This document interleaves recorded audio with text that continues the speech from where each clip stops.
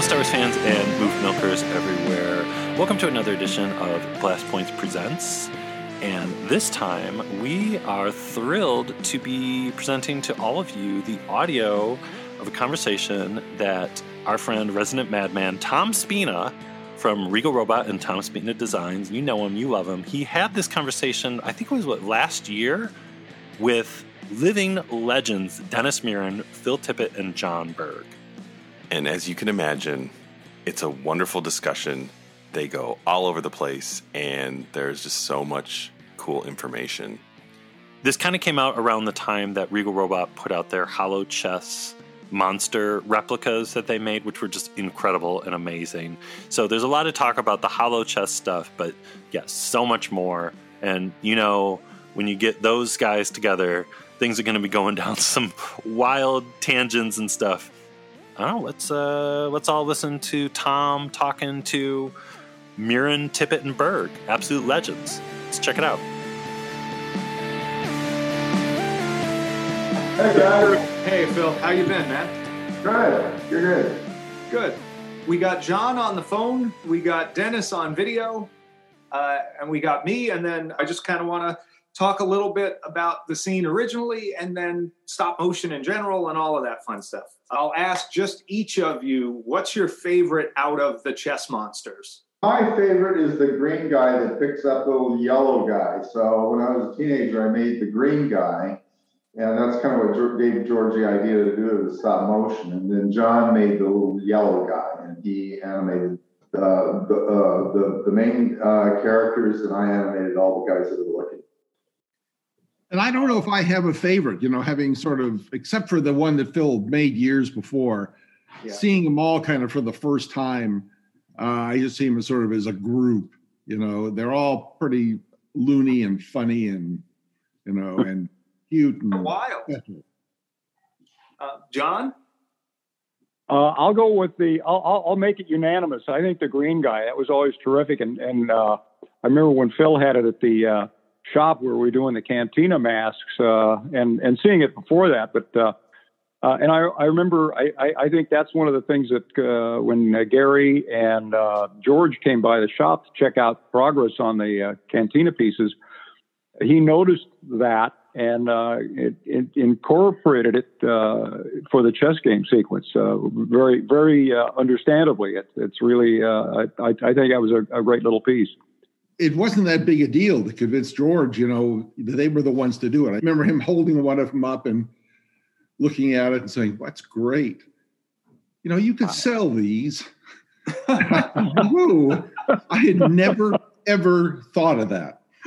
Where does this passion for stop motion come from? All three of you have done amazing stop motion stuff. Just seems like forever. John, you want to start us on that? Well, when I was a little boy, and I mean a little boy, 3 or 4 years old, my half-sister, I'd go and visit her periodically, and she wanted to take me to a movie, and she took me to see Mighty Joe Young. She didn't realize at the time, she thought it was kind of like a Lassie movie with a big gorilla. How she drew that conclusion, I don't know.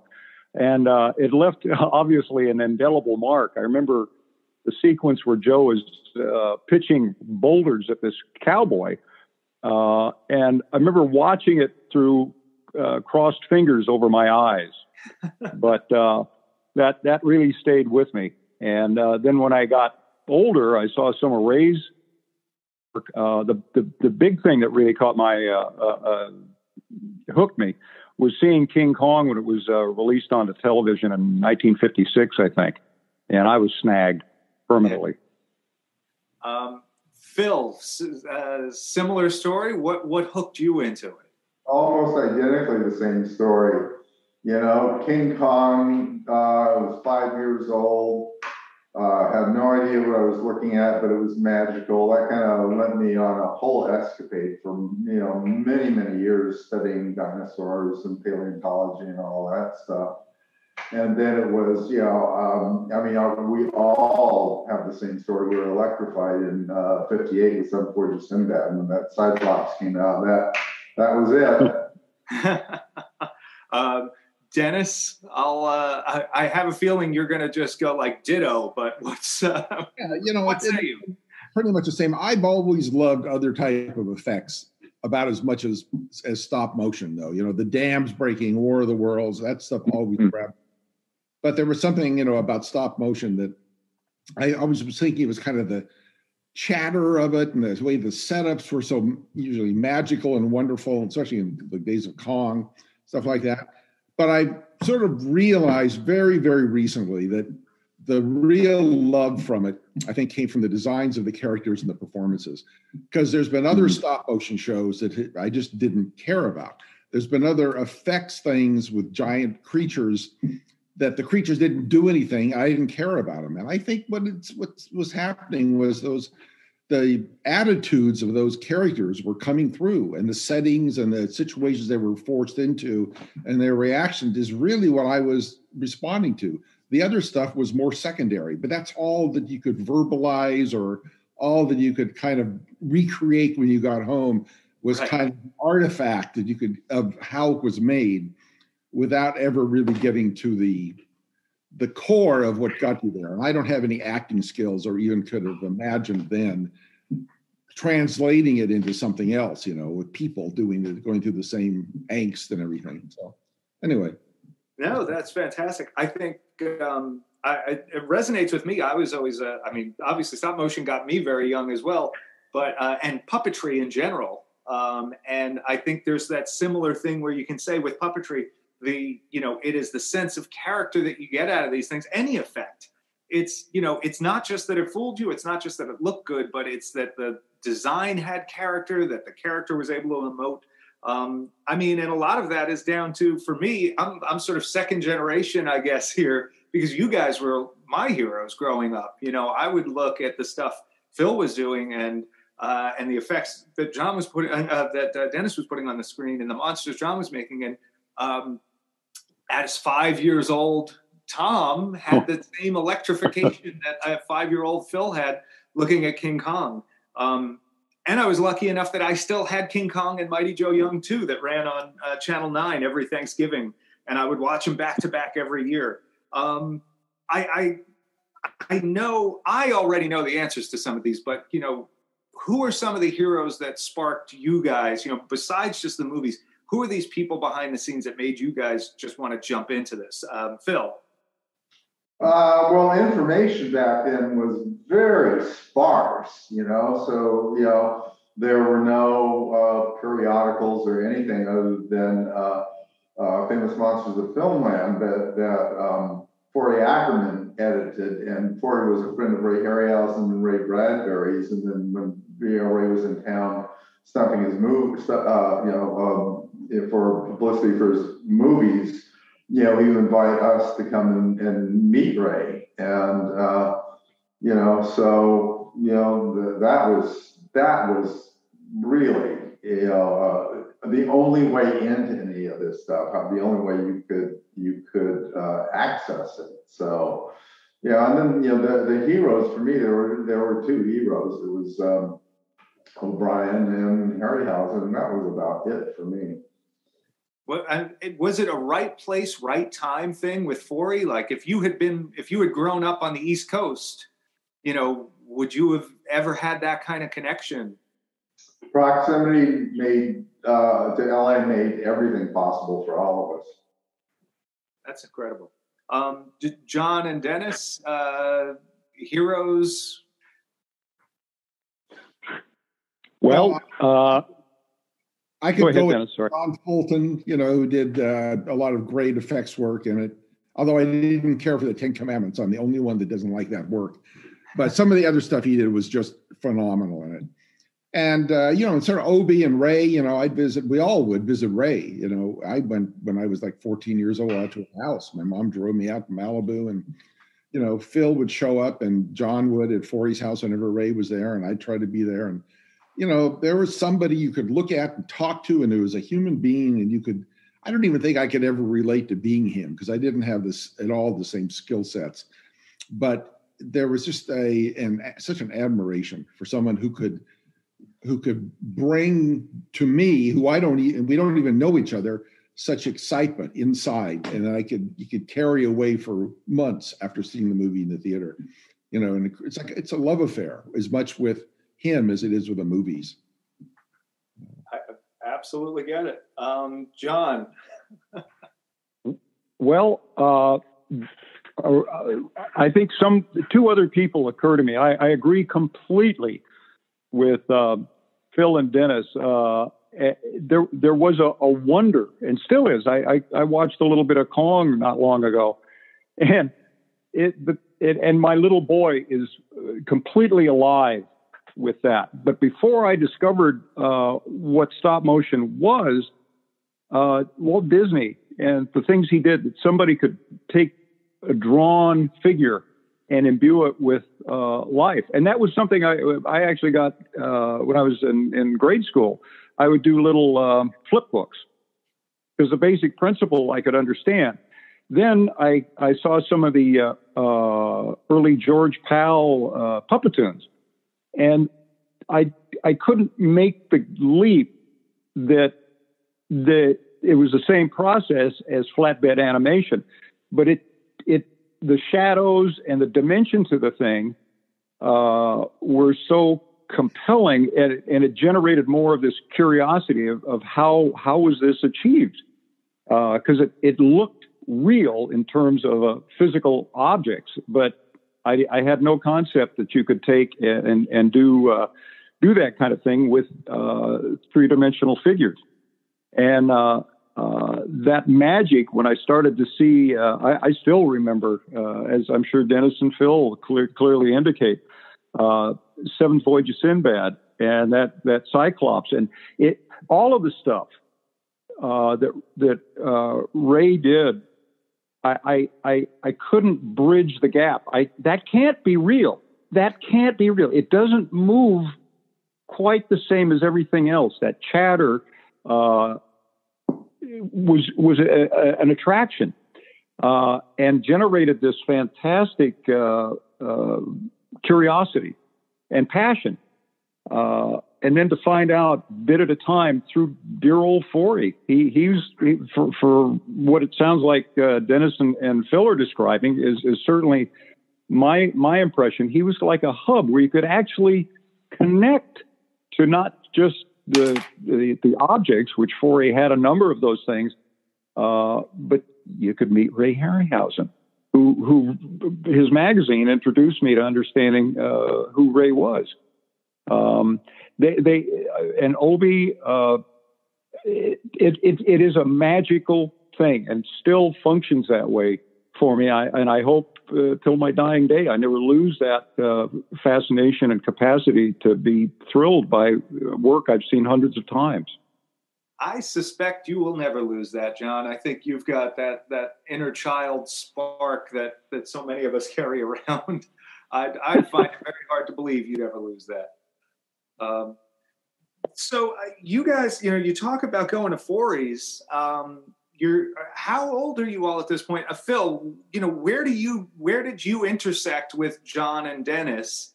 And, was it Forey? Was it something else? Where did you guys initially connect and become friends and start sharing all of this?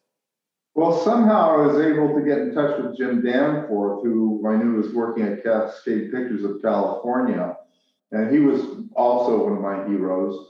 And so I drove up with one of my first mentors, Bill Stromberg, to LA. It was before I could drive. So I was probably 15 or 16 years old. And Jim gave us a tour. And on that day, I recall Dennis was there showing the effects reel of the Equinox. And boy, it was just that's when I first met Dennis. And then, over the years, we became friends. I think I met John at Forey's place in one of his soirees.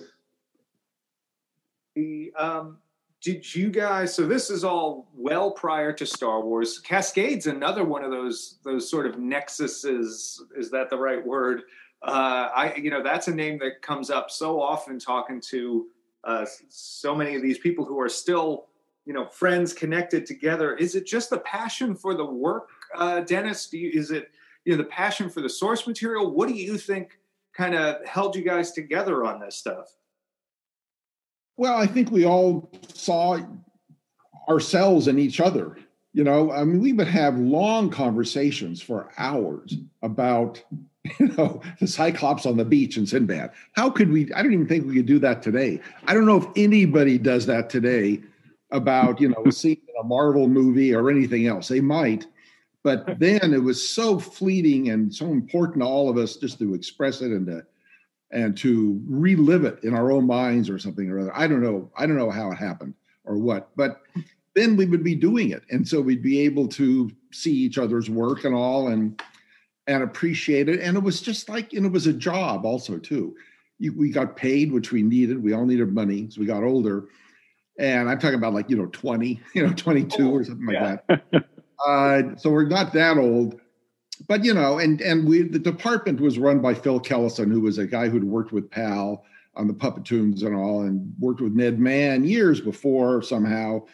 And he just loved it, and he loved to help people. So he would help us. He would give us the jobs when he could.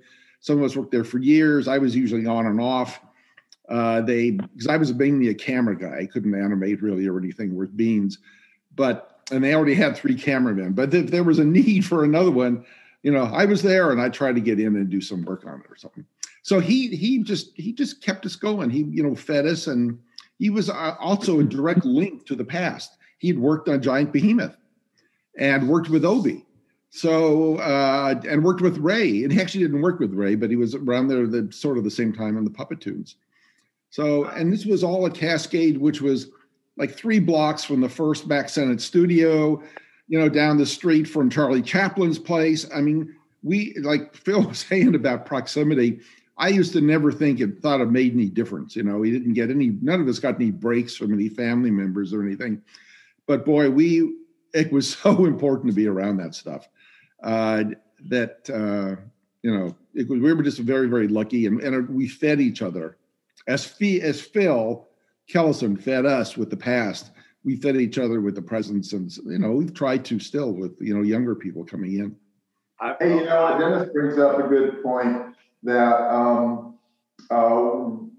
we saw these movies generally once.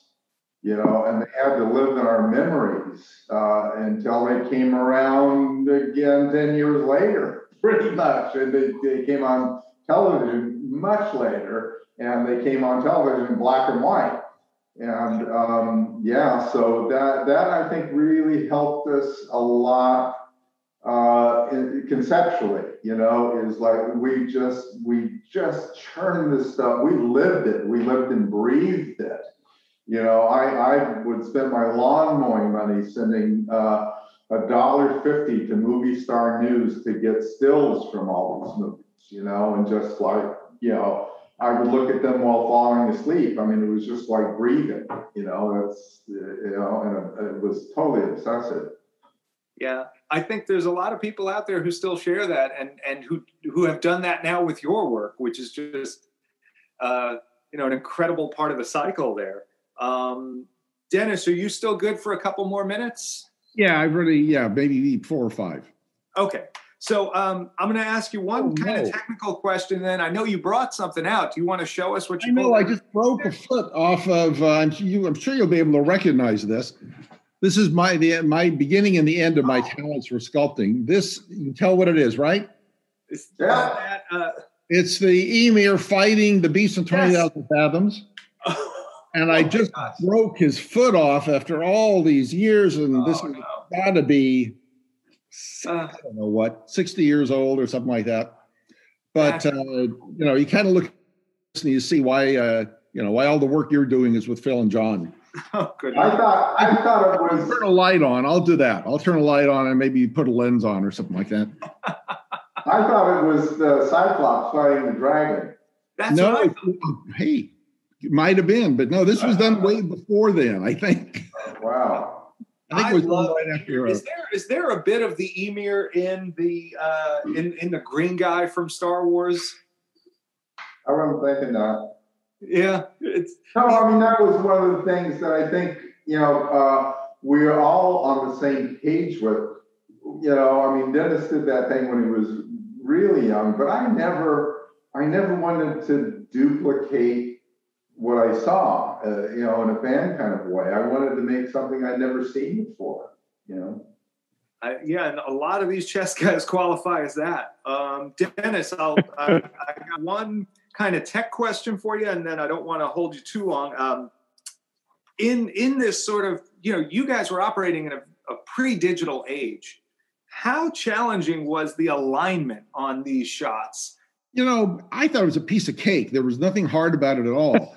To go back to something that I think is true of all of us, the fact that we didn't have access to these imagery after we'd see it in the theater, we forced ourselves to learn to keep images in our head.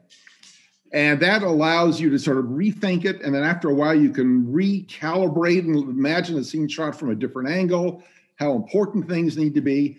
And you find out what's important and what isn't important to move it and moving ahead on something. That's this sequence. There's no real critical thing going on as far as contact with the characters on the ground. We had a plan layout from England of what the chess set looked like. So we knew the sort of the size they were supposed to be, but we could make them a little bigger or smaller. Nobody would know. So it wasn't that big a deal. Nowadays, people would go in and they'd have they'd be computering everything, scanning it all, know exactly this to that. But, those of us who were lucky or whatever, or unlucky enough to have to do it, to figure it out for ourselves, you can sort of figure it out in your head before you even go. So I don't remember a lot of critical stuff. If we were, it was only because we didn't want to make a mistake. But there's not much of a mistake to be made in that stuff. And, it's a hologram, right? It doesn't want to be perfect. Right. The whole thing, even shit, nowadays, I think it'd be nice to actually have all the pieces a little bit maybe separated and jiggling slightly different from each other or something, if that even matters. I don't know.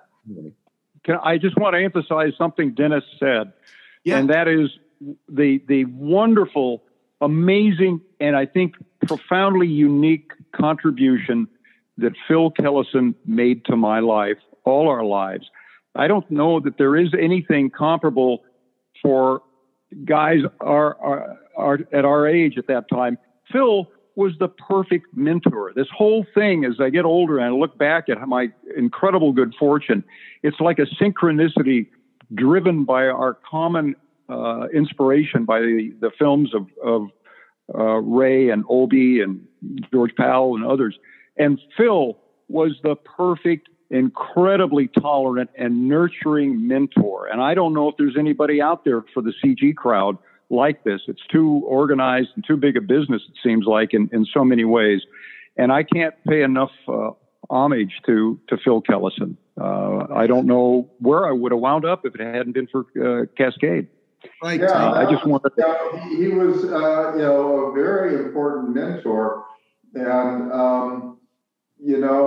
I've been really lucky to be able to turn things around that way, and bring on, a bunch of young people and work with them and kind of show them the ropes. And then for all of the subsequent chess scene that have been done for, for the other Star Wars movies, I was able to hire these guys that missed the boat and worked as digital artists. And it was a great opportunity for them to come in and animate. And if you analyze the quality of the animation from what John and I did to what these guys are doing, it's technically far superior.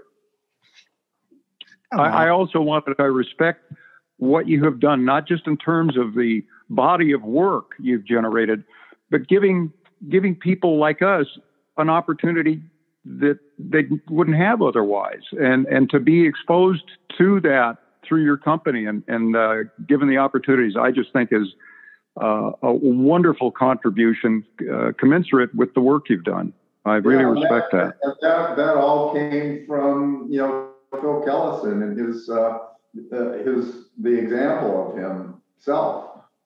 I got to run, but let me just say one more thing I just thought of about Phil. We may have been the only people that he really could talk to about the old days. The people we know, the small crew he had with him, they were all pretty much straight guys, camera guys, machinists, 4 or 5 of them. And there were a few other people in the company that had worked at Hal Roach and all like that. But, here these kids come along that are interested in him and what he's done. And that has to have been, really fun for him and feeling like he was nurturing us along the way. And it was great that he was open to that and helping us along. So thanks again, man. We really appreciate you being part of this. All right. Okay. Thanks. Bye-bye. Have a good day. Now that we've gotten rid of him, we can tell the truth, John. Excellent. You start shoveling first. One of the things that happened recently, Lisa and I contacted Phil Kellison's son, Peter, because of the wonderful contributions he's made. We feel that should be documented. And in talking to Peter, he did something that still warms my heart to think about. When Dennis and Phil invited me along to go and visit Phil, where he lived in Sacramento after he retired, Peter said that his dad was so touched and not a little surprised that these 3 now adult professionals would want to go and visit him. It made his heart really warm, and Peter expressed a lot of gratitude for that. And I appreciate Dennis and Phil inviting me along on that wonderful trip. And that Phil Kellison was such a modest man, and that he should have been surprised that people whose lives he touched so profoundly would want to go and see him and express their appreciation for the large part he played in all our lives. He's a really wonderful man. That's outstanding. You're going to make me all weepy over here. Phil, is there, I'm just thinking, John just mentioned how humble the other Phil was. Is there something that happens? I know a lot of puppeteers and things like that, not necessarily stop motion, but I find that a lot of them can be on the more, humble side of things. Is there something that happens to someone who's intentionally behind the camera or under the set that, I don't know, makes them gives them a little more humility maybe than the people who want to be shining stars out in front of the camera? This is what we dreamed to do. And, the dreams came true. And we all knew at the time that we were so lucky, that we were really appreciative we were basically left alone to do our thing, and, if you go up to George and ask him what he thought, the Kanban or whatever should do, he goes like, I don't know, you guys do that stuff. I don't do it. I just direct the movie. And his when John and I, we had no time to make the chess set. And it was just in a matter of, I think a couple of weeks, we had to bang out these creatures. And we had a cardboard box, and we brought them in and put them on the set in the cardboard box, and asked George what he wanted. He goes like, I don't know. Maybe this little yellow guy pops in, and the green guy picks him up and throws him on the ground, and everybody else is watching. And it's like, okay. So we did that. And I think we shot, tell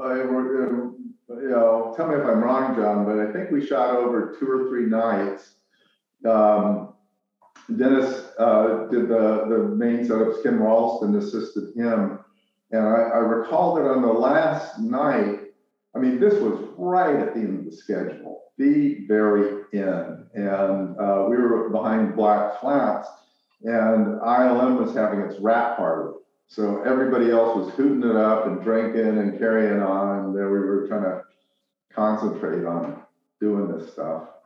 Yeah, and you're handling 6 characters there at the same time while they were all hooting up? Yeah, but no one was looking at them. They were just looking at the main action. And so I just did my best. And strangely enough, when you have a lot of things to do, it just takes more time. It's really not that hard. You just remember what everything is doing somehow. I don't know. I mean, I've never had dummy sheets or, anything like that. It was just like, well, you just start and see what happens.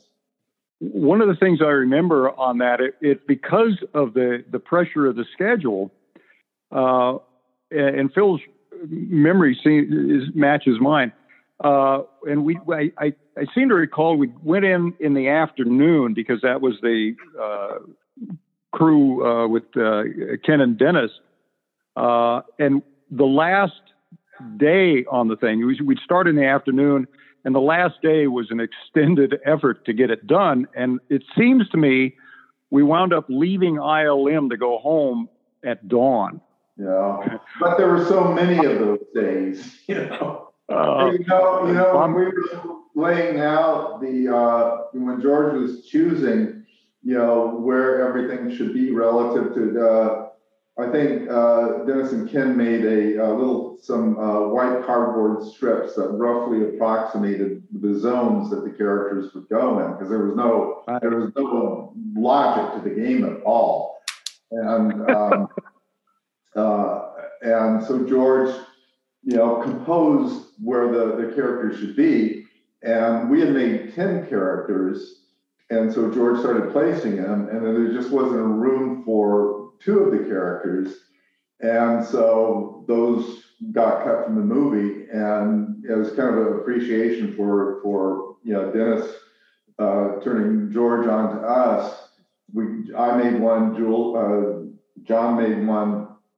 I made the red guy, he made the green guy, and we gave him to Dennis for a thank you gift. And Dennis held on to them, and then when Ron Howard was doing the version of Star Wars that happened before Star Wars, we pitched to him the idea of bringing those characters back in, and he went for it. And then also what we had noticed was one of the actors had hit a button at the perfect time where these characters could disappear and knocked a part off of the set that you could see go boing, and we put a little sparks in, and the characters went boogie. And that's why they were in Star Wars. It was a beautiful Easter egg. I love those 2 little characters too. They are equally. I feel like John's is kind of cute and yours is kind of scary. But, yeah, that's the way it kind of worked. Oh yeah. Is that a design sensibility for you guys, John? Do you think you steer towards a different sensibility maybe than some of Phil's designs? I think maybe. I think all of them. This phrase would apply to all of them, but I think the whimsy. I think they're all kind of twisted whimsy. I think I just because I'm so steeped in a lot of the Warner Brothers sensibility, the Chuck Jones and Tex Avery stuff, that just comes out whatever I seem to try to do. I don't know if I could do scary, not like Phil. That's the best answer I got for you. It's unintentional. It's the subconscious coming through our physiology to wind up with rubber or clay or whatever we're working with. So unintentional twisted whimsy. I like it. Phil, so John just accused you of being scary. How do you feel about that? Well, you do whatever is called for, and those particular characters were, they certainly filled that description. But I was always more kind of drawn to the horrific kind of thing. Kind of like, by the way, you did a great job in the Rancor back there. Oh, thank you so much. But I always had an issue with George, and one of his problems with the Rancor that we had to kind of solve is the faces were never super clear, and he always wanted them to be very clear. And I did a design for Howard the Duck of the creature that was a lot more Lovecraftian and a lot more bug-like. And George always wanted to, because I found the horror in those things to be a certain level of abstraction where you couldn't really grab onto it. And that makes the characters is like, I've never seen anything like that before. And it's scarier, I think, if you don't have human characteristics to lock onto. You now have to not just say, I'm afraid of this, but what is this? No, I think you see monster before you recognize its attributes. You know, it's just like, it's like looking at a bear. You're not thinking bear, you're thinking, Your description made me think of that scene in Alien where the Sigourney Weaver character is in this chamber and the strobe lights are going off, and you get a shot of the alien, and it's just all these coils and creepy things, and your mind just kind of goes nuts. I think Phil captures a lot of that stuff wonderfully, that abstraction. Yeah, that's a really good example and inspiration for that kind of stuff. Oh, yeah.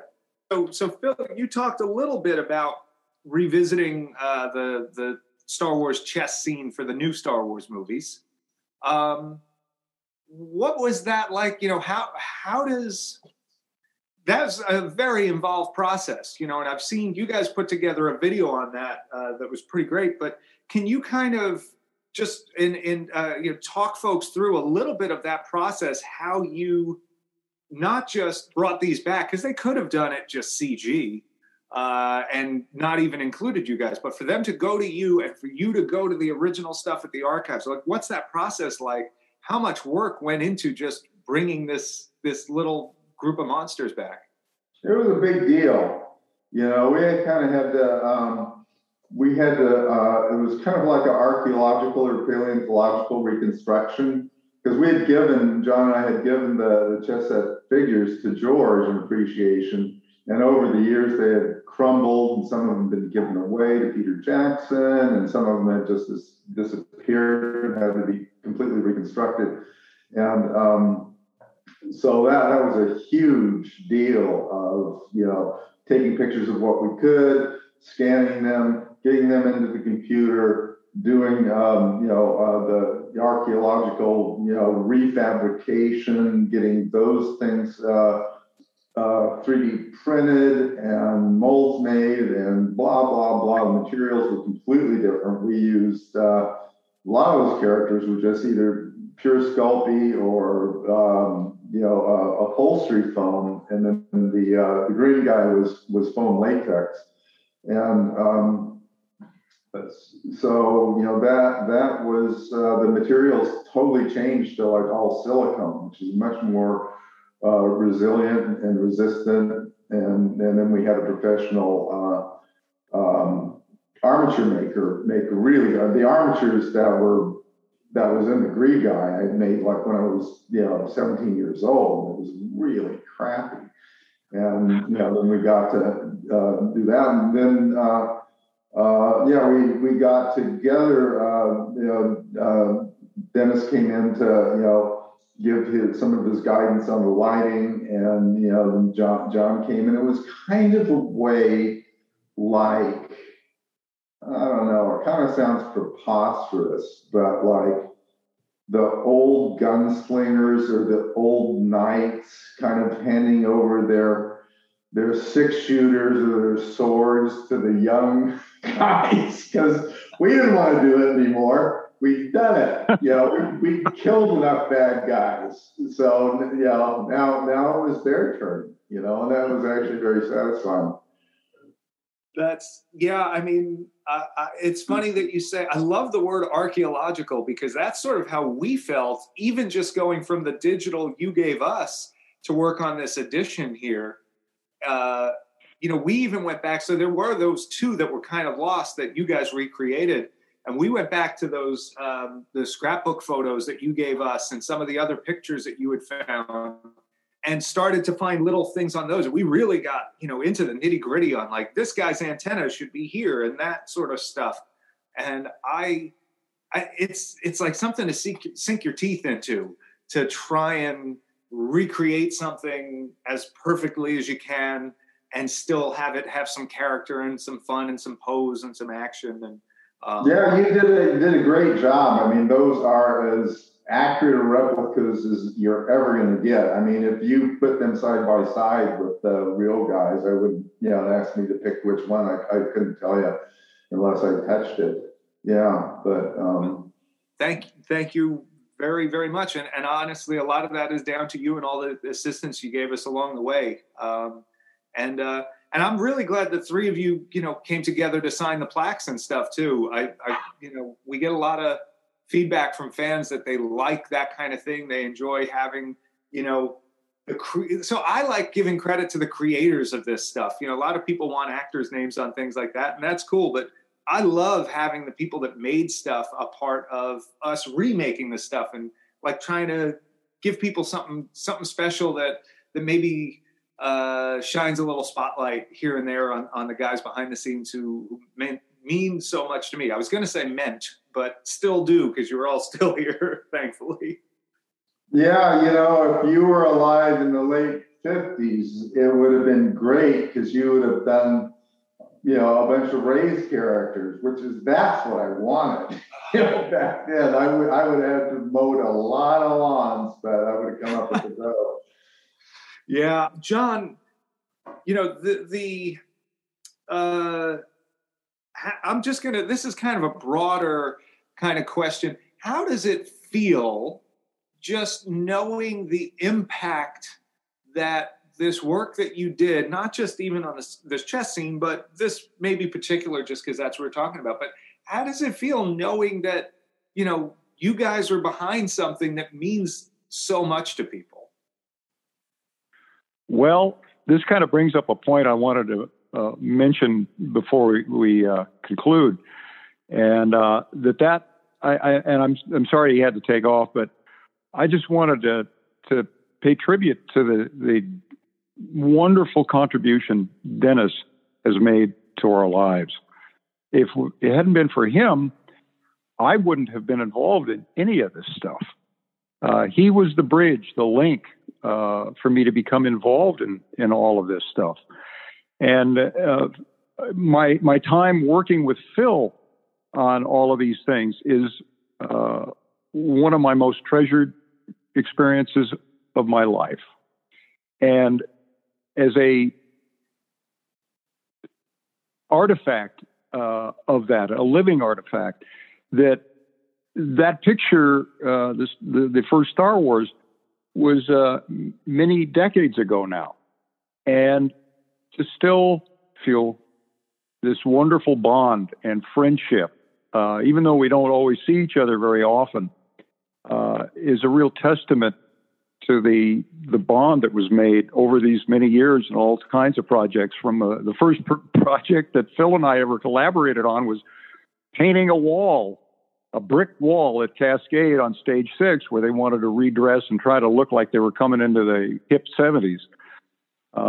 And the embrace of the chess game and the cantina and so many things that are now have been acculturated into the world is still kind of like I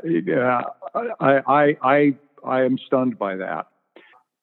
You work with crews, and the crews disperse, and you may not see any of those people again until somehow you collide, and maybe 8 years later you're working together on a movie, and you bring back it's just like stepping through a door, or having a family member come and visit. You pick up where you left off, but you don't see those people for years. But John and I and Dennis live in the same basic area, and so we have stayed in touch all these times. Occasionally go out for lunch and do that. And as John said, there was that bond that, it goes way back to King Kong and Seventh Voyage of Sinbad, and similar interests. It was like being part of a church or something like that, And the camaraderie that we all shared with the crews at when we were on, like Empire and Jedi and all of those, with Tom Sanamon and Joe Johnston and Nilo in the art department. And we just had fun together, after on Friday night, we'd get a bunch of beer and go up into Joe's art department and play darts until 10 o'clock at night. Everything you're saying resonates with me too, because I sort of see it in the crew that I've got and in the people that I work with and have worked with for years in some cases. It's that same idea of, that shared interest, that shared passion, whether it's for a technique, whether it's for a particular monster or a movie or whatever, you would just, that was what you spent your time talking about. That's what you were trying to do. As a kid, I was a kid in the 70s and 80s. We still didn't really have the chance to see the movie again. Like, my family didn't get a VCR till the mid 80s. So you saw the movie once in the theater, and then you lived it through toys or maybe a comic book or a magazine, or talking to your friends about how did they do that? How did they make this guy do that? We would just be trying to figure it out as kids. All my friends wanted to be, Luke Skywalker or Han Solo, and I'm there wanting to be Rick Baker or Phil Tippett, Yeah, but I had nobody. There was, when I was growing up, there was nobody that was even remotely interested in this kind of stuff. And so it wasn't until I met Bill Stromberg and began working with him on his, kind of homemade movies that, I connected with anybody. And then it just kind of, grew from there. But it was like, no, you're on your own. You're in the lifeboat. And, it's just like, thank God there's no sharks, and, you don't get, baked by the sun or die in a typhoon. So, it was all, just like, let's try this, let's try that. And back in the day, you had to mow a lot of lawns to get a stop motion frame camera.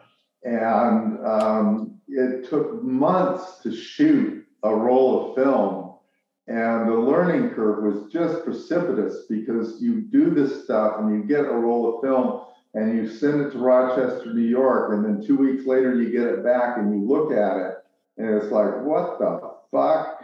And I liken it to learning how to play the piano, which I have no idea how to do, but by analogy, like playing a piano and not being able to hear what you had done for 2 weeks or 2 months, and then hearing it and going like, what did I do? And that was a learning curve. It was slow. Phil, I got one more for you. You started to touch on the armature that was in the big green guy, and how you had made that when you were 17. I mean, that we've had conversations about that, but do you want to just talk a little bit about where that came from? That's a neat bit of history that, wound up ultimately in Star Wars. Well, yeah, let's see. That armature started, I think, when I was 17, and I had just gone into a junior college. And I was in the art department, and the teachers there that were, it would let me work after, and when classes weren't in session, and so I could work on the machines, and it was just basically a drill press and a sander, and learn how to tap and all this from the other guys that had more experience doing that. And I was working on an idea for a story. No, I wasn't working for my friend, the writer, who became the writer, Greg Bear, lived in San Diego. So we were the only 2 people in San Diego that were even remotely into this stuff. And we wanted to do a feature version of William Hope Hodgson's House on the Borderland, which was insane to even think of, that we could do that. But I did a design for the what's in the book as these pig monsters, these subterranean creatures that live underground. It was a black creature, And so I built a foam casting of a creature. And I shot a bunch of tests with it. But by the time, and it had a beautiful casting, centrifugal casting in aluminum of a really elaborate skull with tusks and everything. And so I repurposed that years later when I was living in LA and I was still shooting a bunch of tests for that green guy. When we started Empire, I did not feel that I was up to the level of the quality that was required to do that job. But I was like really lucky and supported by John and Dennis in that we had, a test foam casting of the Tauntaun and just a rough armature, and John had made a prototype for the Walker. And I was lucky enough, we had the first video stop motion recording devices. And I pretty much spent my time, once my tasks were done or I split my time, just trying to get it right. And I just spent maybe the better part of 6 months going in there, and sometimes 8-10 hours a day. Try this, try that. And it's like, no, I don't have it. I don't have it. I don't have the weight. I don't have the mass. The creature doesn't have its own consciousness. It's like, it's not working. And then one day it was bing, and it was like, you fall off your bike, you fall off your bike, you fall off your bike, you fall off your bike. And then, I'm going 20 miles an hour. It was like that. That's outstanding. And we pretty much got everything first take. I can't think of any shots that we did at any time stop motion that were more than one take. And that was like Ray, Yeah. Is that do you think that's down to good planning ahead of time or skill or luck? Yeah. And it's so labor intensive and takes so long, you don't want to mess it up, John, any additional thoughts on Phil's bike analogy there? I think, Phil said he doesn't know anything about playing a piano. Neither do I. But what you've illustrated, and I think it is such a marvelous human potential to take something, and this is where I think each of us in our own little experimentation stage in the garage, and then over at Cascade, and then the Star Wars projects. Nobody, Ray, I'm sure, didn't know how to do it. But because of the power of inspiration, you had to learn, how do I make an armature? How do I make a mold? How do I learn to sculpt something that somebody'd want to look at?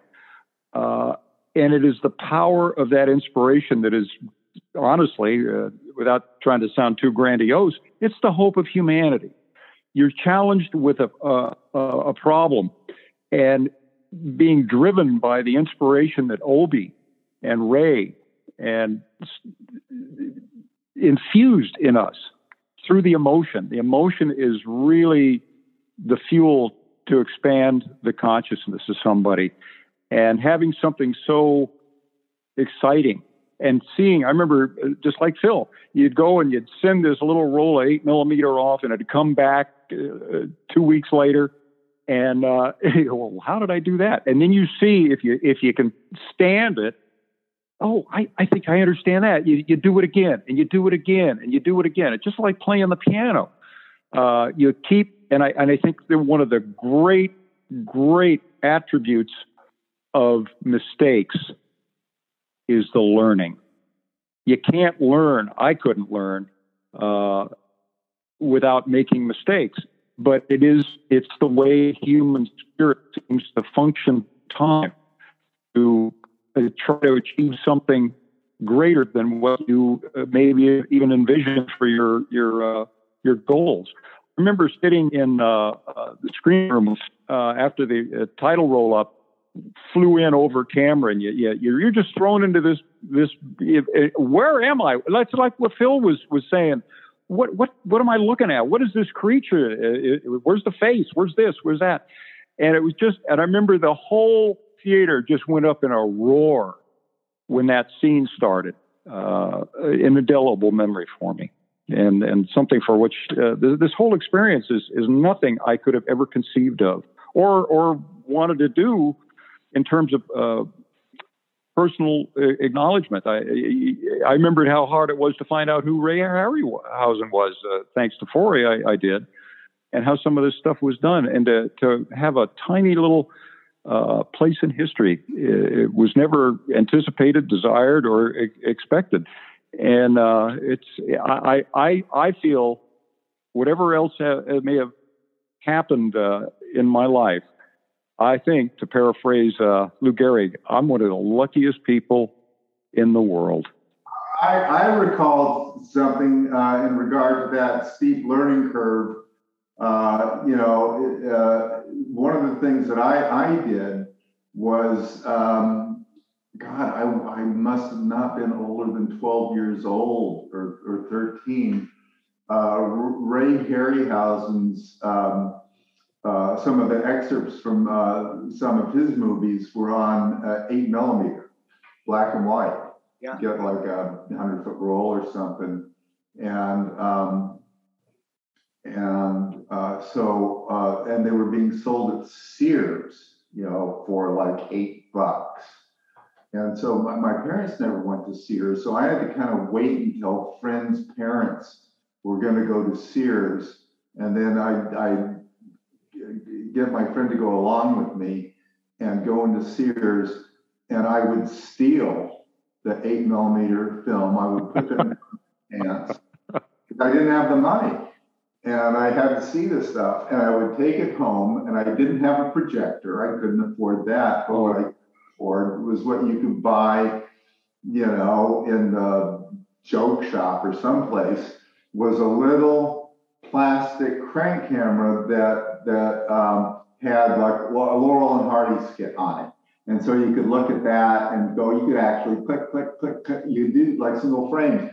So, that was kind of my moviola. I got, with pencils and, some, reels and strung that up. And so I would just spend hours studying Ray's stuff one frame at a time to see how he did that. And I think,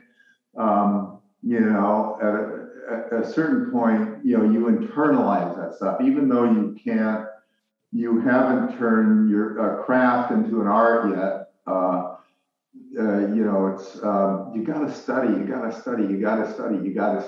And when I was working on when we were doing Empire, John and Dennis and I went out and shot kind of Muybridge shots of elephants, and we shot a horse on the beach for the tauntaun and elephants for the walkers. And I would just make tons of notes on Dragon Slayer. It was like a telephone book full of notes of all the gates, and there's like different kind of choreography processes that you can do with, how footfalls work and blah, blah, blah. And you just like build up this huge volume of stuff. And then on the day, I would just throw that, thing in the trash and start. And I had done, all the internalizing that I feel I needed to, even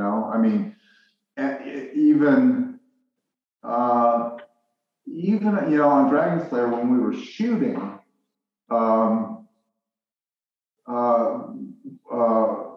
when the stop motion video camera was set up, you couldn't actually use it to analyze your shot unless you shot it through a beam splitter, because the only thing that mattered is what the lens was seeing. And if you're off just a few axes, it's not even the same performance.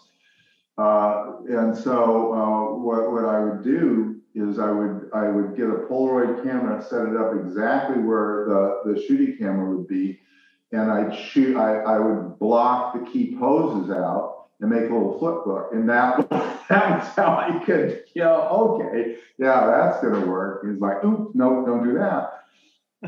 I got to get here to here to here. Right. John, you mentioned one of my favorite things, and that is the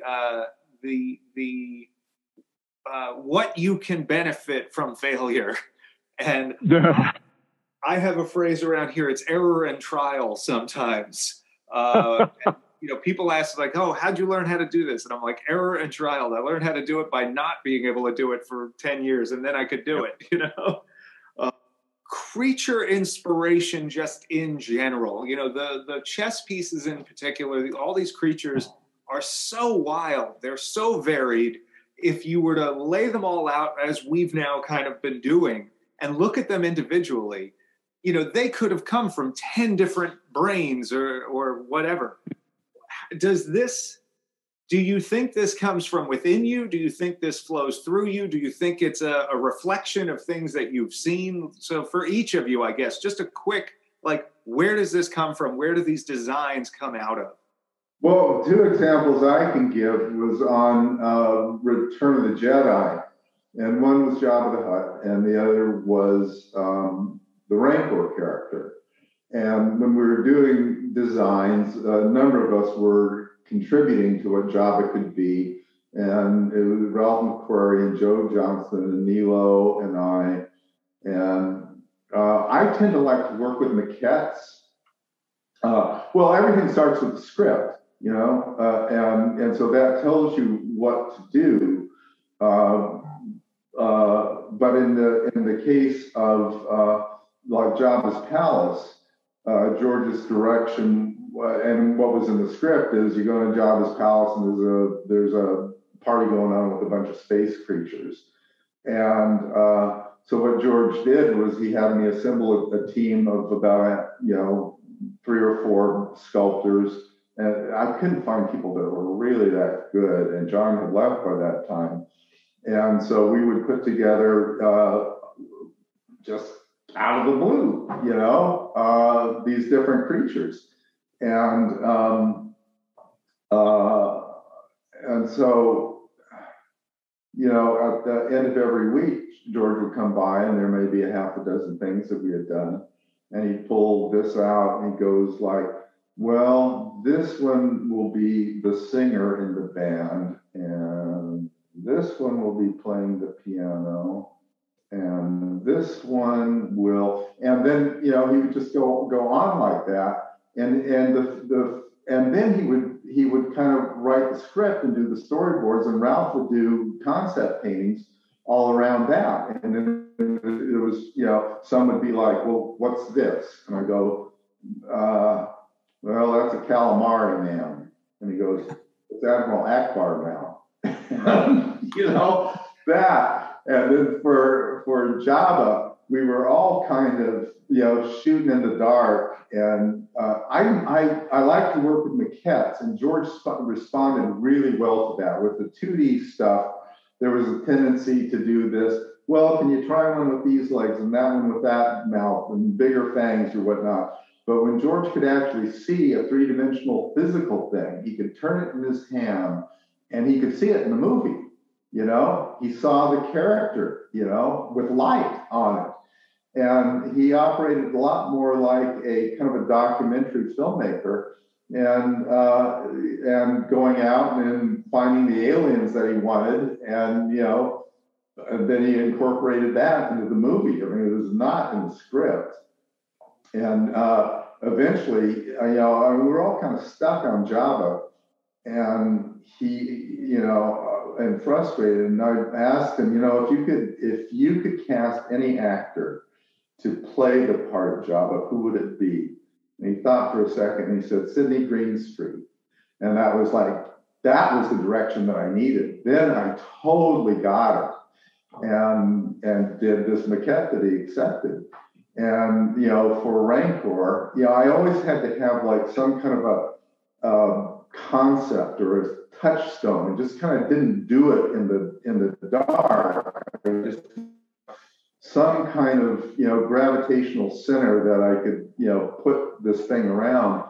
And for me, the Rancor was a cross between a bear and a potato. And so, and with that, then I could start, but it ended up not being anything like that, but it kind of sort of did. Yeah. So do you often find yourself crossing animal and vegetable, and then there's your direction? It's a little like when someone's pitching a show, they're like, it's like The Honeymooners, but also Taxi, it's like, do you sometimes just throw stuff like that out there, and then that combination leads to something explosive and new? No, I mean, most of the time, the ideas are settled in the script, like Dragon's Lair was a mean crotchety old dragon, and then you just kind of take it from there. So that's always the starting point. George was unusual in his quasi-documentary approach, to things, but, and at a certain point, I'm pretty good with organic stuff, but John Berg and Joe Johnson had to work out the walkers, because I don't have an inclination towards mechanical stuff at all. And so then when I went on to do, RoboCop and RoboCop 2 and then Starship Troopers, it was like, I'd done what I had done, and that part of my life was over. And I found a brilliant young guy who had a great sense of engineering, Craig Hayes. And so I worked with Craig for years, and we kind of had a Lennon-McCartney kind of a relationship where, he's so good. He's 100 times better than I am. Craig designed all that stuff. And it was terrific. And it was exciting because I didn't have to do it. And then, you could see the stuff fresh. You just see this thing, and you go, bang, wow, that's exciting. I love in the RoboCop stuff that even the mechanical stuff has an organic feel in how it moves and acts, so to speak, how it performs. Ed 209 is way more than just a mechanical thing, and he doesn't move like a computer graphic. He doesn't move like a robot. He moves like a thing that exists and has feelings and emotions. And you get that from the thing. The thing kind of tells you what to do. I mean, it's the same thing. It's a similar but different from wearing a costume or putting on a mask. And throughout history, in rituals and whatnot, and shaman would become animals by putting on the wolf costume or whatever.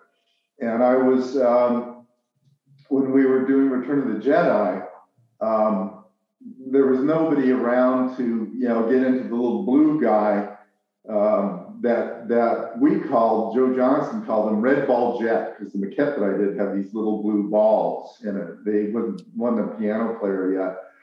And so we mocked up a piano and nobody was around. So I got into the outfit, and George had chosen Super Freak as the temp sound.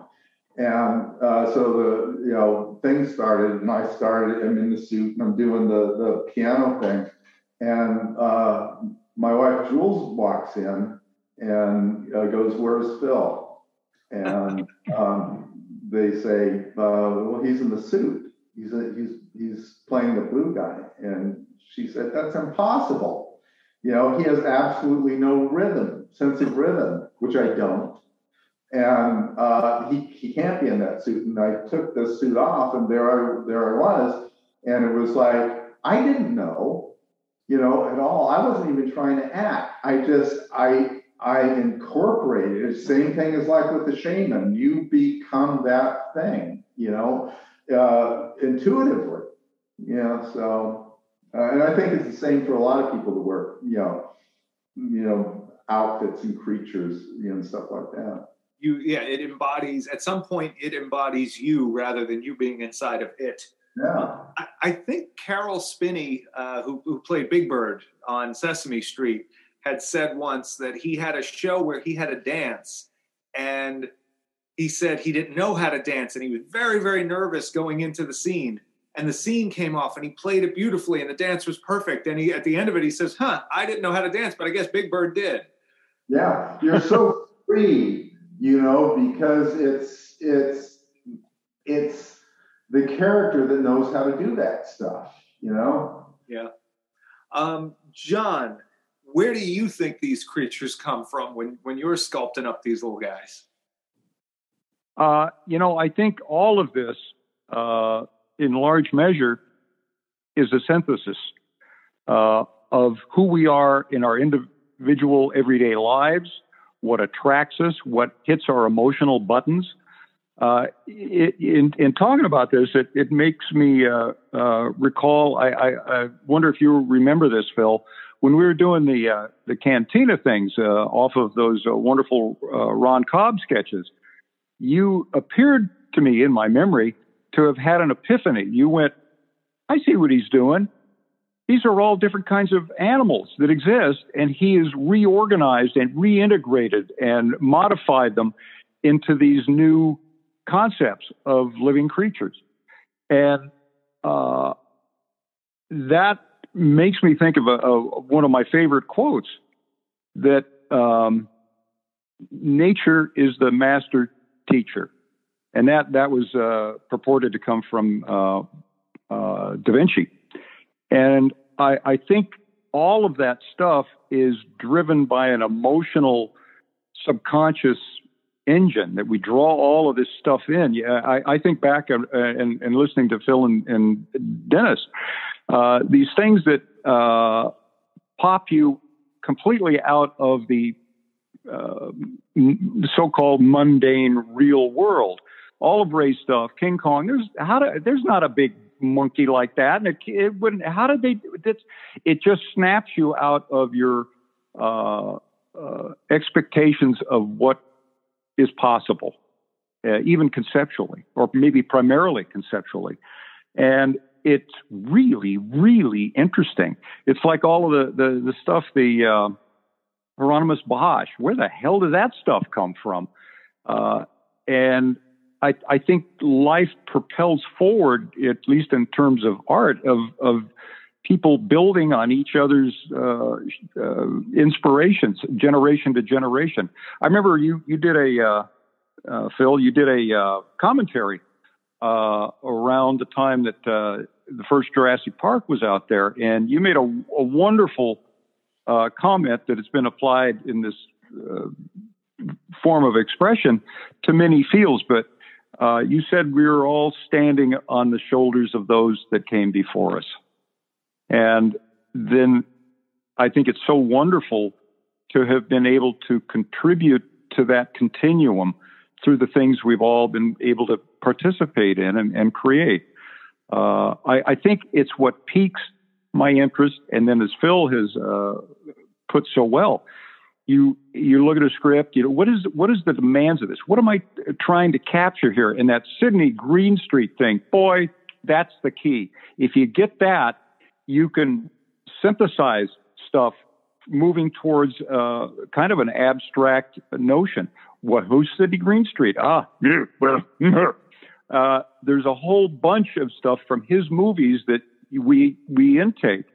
And it goes out through our hands and fingers and our sensibility, but it's all part of that boiling subconscious mind that creates so many wonderful things on all levels, technology or artistry. The LA artist Kenneth Price, when asked in an interview, what is the difference between craft and art? He said a craftsman knows what they're doing and an artist doesn't. that is the best definition I've actually ever heard. Because it's like it's all the mistakes, all add up to an experience that you would never arrive at any other way with doing it wrong 100 times. Yeah. To wrap us up, so total side question.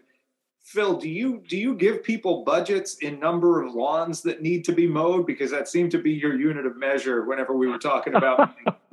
Yeah, it was just $1.50 flat rate. Nice. Big money back then. For both lawns, front yard and backyard. Nice. Ooh. Do you ever not big. clean out the beds and stuff too? Trim the shrubs? Is that extra? No, I did that. You know, I lived in San Diego in the bloody fucking desert practically, and the hills to keep them from eroding had a lot of ice plant that grew really fast, like triffids. And so I chopped a lot of ice plant too. That was $5 per. Oh, well. Hey, you gotta buy film somehow. So Dennis mentioned something before. He said that George at some point picked up one of the characters and said, people would want to buy this. We're now about to find out if that's true. How does it feel to know? So we've just revealed these to people as of the time of this recording. We've only just shown some of this stuff to people of this set, and they're all really excited about it. How does it feel to know that, you know, people are excited to bring these little guys into their homes? Go for it, John, because I'll probably just see, what John said. John? I think it goes back to, unintended consequences. I never thought that anybody, I always wished we'd had more time to do what we did with what we had. And that the thing has lived so long and people have kind of embraced it, is really, really stunning to me. And I hope, by the way, in that context, I have to agree with Phil. I've mentioned this to you before, but the videos and the stills you've sent me, based on Phil's renditions, the files on these original things, which were literally thrown together, and your fidelity, your whole crew's wonderful reproduction of this, including changes in poses and things, which is really terrific. I'm overwhelmed. I don't know how else to put some. The idea that I would ever do or participate in anything on such a scale, I was thrilled to be able to participate in them, but I never ever envisioned anything like having this conversation that we've enjoyed here for the last hour or so. It's a stunning experience, and I'm really grateful and amazed. Well, thank you very much, John. We put a lot of effort into this. Add to that, it's just, I think the fascination with a lot of this stuff and inspiration is in our collective consciousness and goes back to prehistoric times, Egyptian times, early China. There's a fascination with like miniature stuff, small stuff. And go to the British Museum and all the Egyptian stuff that they raped from the Egyptians. It's like 100 yards of little tchotchkes and whatnot. And, it was all of those little things just are fascinating. And I recall, I think one of the biggest influences in my life that I didn't realize is like when I was a kid, what I really wanted were these play sets that you could buy, and I would get them, say, for Christmas, a Marx play set of cavemen and dinosaurs. And it was like $5. And so that would last me for 6 months. And I would go out and play with them in the backyard and come up with little scenarios and plans and characters and all this stuff. And then I'd lose half of them. I'd bury them in the backyard, or the dog would chew them up or whatever. And the next year I'd get a World War II, thing. And then by then I was into melting army soldiers. And then I had, only 15 army soldiers left. And then I got cowboys and Indians. And then I got crime scene. And so it was just like, then you had like all these different worlds that were coming together. And I know that's what, really was the very beginning impetus for, wanting to become a filmmaker and just being able to use one's, imaginative world as a stage, on which to create these, scenarios. So that all was really important to me. But it's a small stuff, and where you're big and they're small and you're moving them around. And I know I talked to Ray about this, and he said he'd been accused of having a God complex. You have a God complex still? I'm like, I don't think so. But then looking back on it, it's like, you know what? I mean, everybody I know that's in the sort of FX industry that's my age, it was the same story, but it was Star Wars figures. Yeah. It was Cantina monsters and Tauntaun little action figures, and trying to set the scene and trying to tell your own story. We couldn't go back and watch the movie again, so it would exist in the form of the toys and the stories that we came up with. And I don't know. I mean, all these years later, in a way, I'm still just playing with toys. Like maybe the toys are a little better, but at the core, I'm still just that little kid. Yeah, really. That reminds me of the first time through Cascade. Yeah. And watching a wonderful man, also a huge contribution to my life, David Allen. But watching him work on a Hans the Chocolate Man set, and then going back further into sound stage 6, they had a set of display cabinets with all the little Doughboy replacement figures when he'd pop out of the tube. And the whole place was like a kind of a hyper-tech toyland. And that thing, I don't think that'll ever leave me, because I share that thing with Phil, and it sounds like our predecessors here. There is something, you can hold the world in your hand kind of with some of these little figures, and then through this really amazing technique of applying patience and skill, move it around, and I don't think I'll ever get past the magic of seeing something I've made move by itself. Even when it was poorly done when I was just a kid, it was like, wow, what a wonderful magic illusion. It's really powerful, obviously, or we're still talking about it the X number of years after my childhood has evaporated. It's magic. That little child's still in there. Yeah. I can't thank you enough for being a part of both the chess set edition that we're doing for folks and this chat here. I just had an absolute blast, as always. So thank you both for everything you've done and for being a part of this. Well, thank you for doing this stuff and doing such a great job. It's great. Before I close off, I just wanted to thank you, as Phil did. Ever since I first got acquainted with you, it was really clear to me, and you really feel this. It's like a tuning fork when you have a harmonic resonance with somebody. And from the first time I met you, all the wonderful people in all the different studios I've worked with, Cascade is such a cornerstone for me.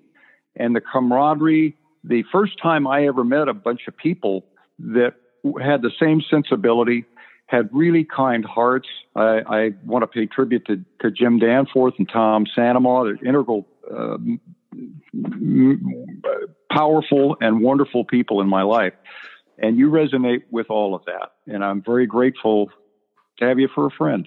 And I'm so proud of what you've done for the chess pieces. They're magnificent. Thank you. Thank I hope they're a huge success. I do too, and I'm honored to have you as a friend as well. And I know that my wife sends her best. She actually joked when I told her how long the talk would be. She's like, "But it's going to be you and John, so add 3 hours." Oh dear, she knows me too well. I know she knows you really well.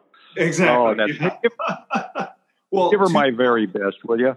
Again, big thanks to you both. I really, really appreciate all the time you give me. And Phil, thanks again for the digital help on this. All of just every time I asked you questions and all the memories and thoughts helping us get this right. You guys, really helped me make this what it could be. And I'm so excited for people to, be able to finally see them and see what we've been working on for so long. My pleasure. All righty. Have a great day, Phil. Thanks so much. John, I'm sure we'll talk soon. Thank you again. Okay, thanks, Tom. Thank you. Take care, guys. Everybody have a good day.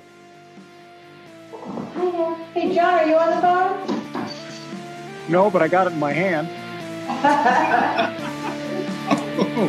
All right, goodbye.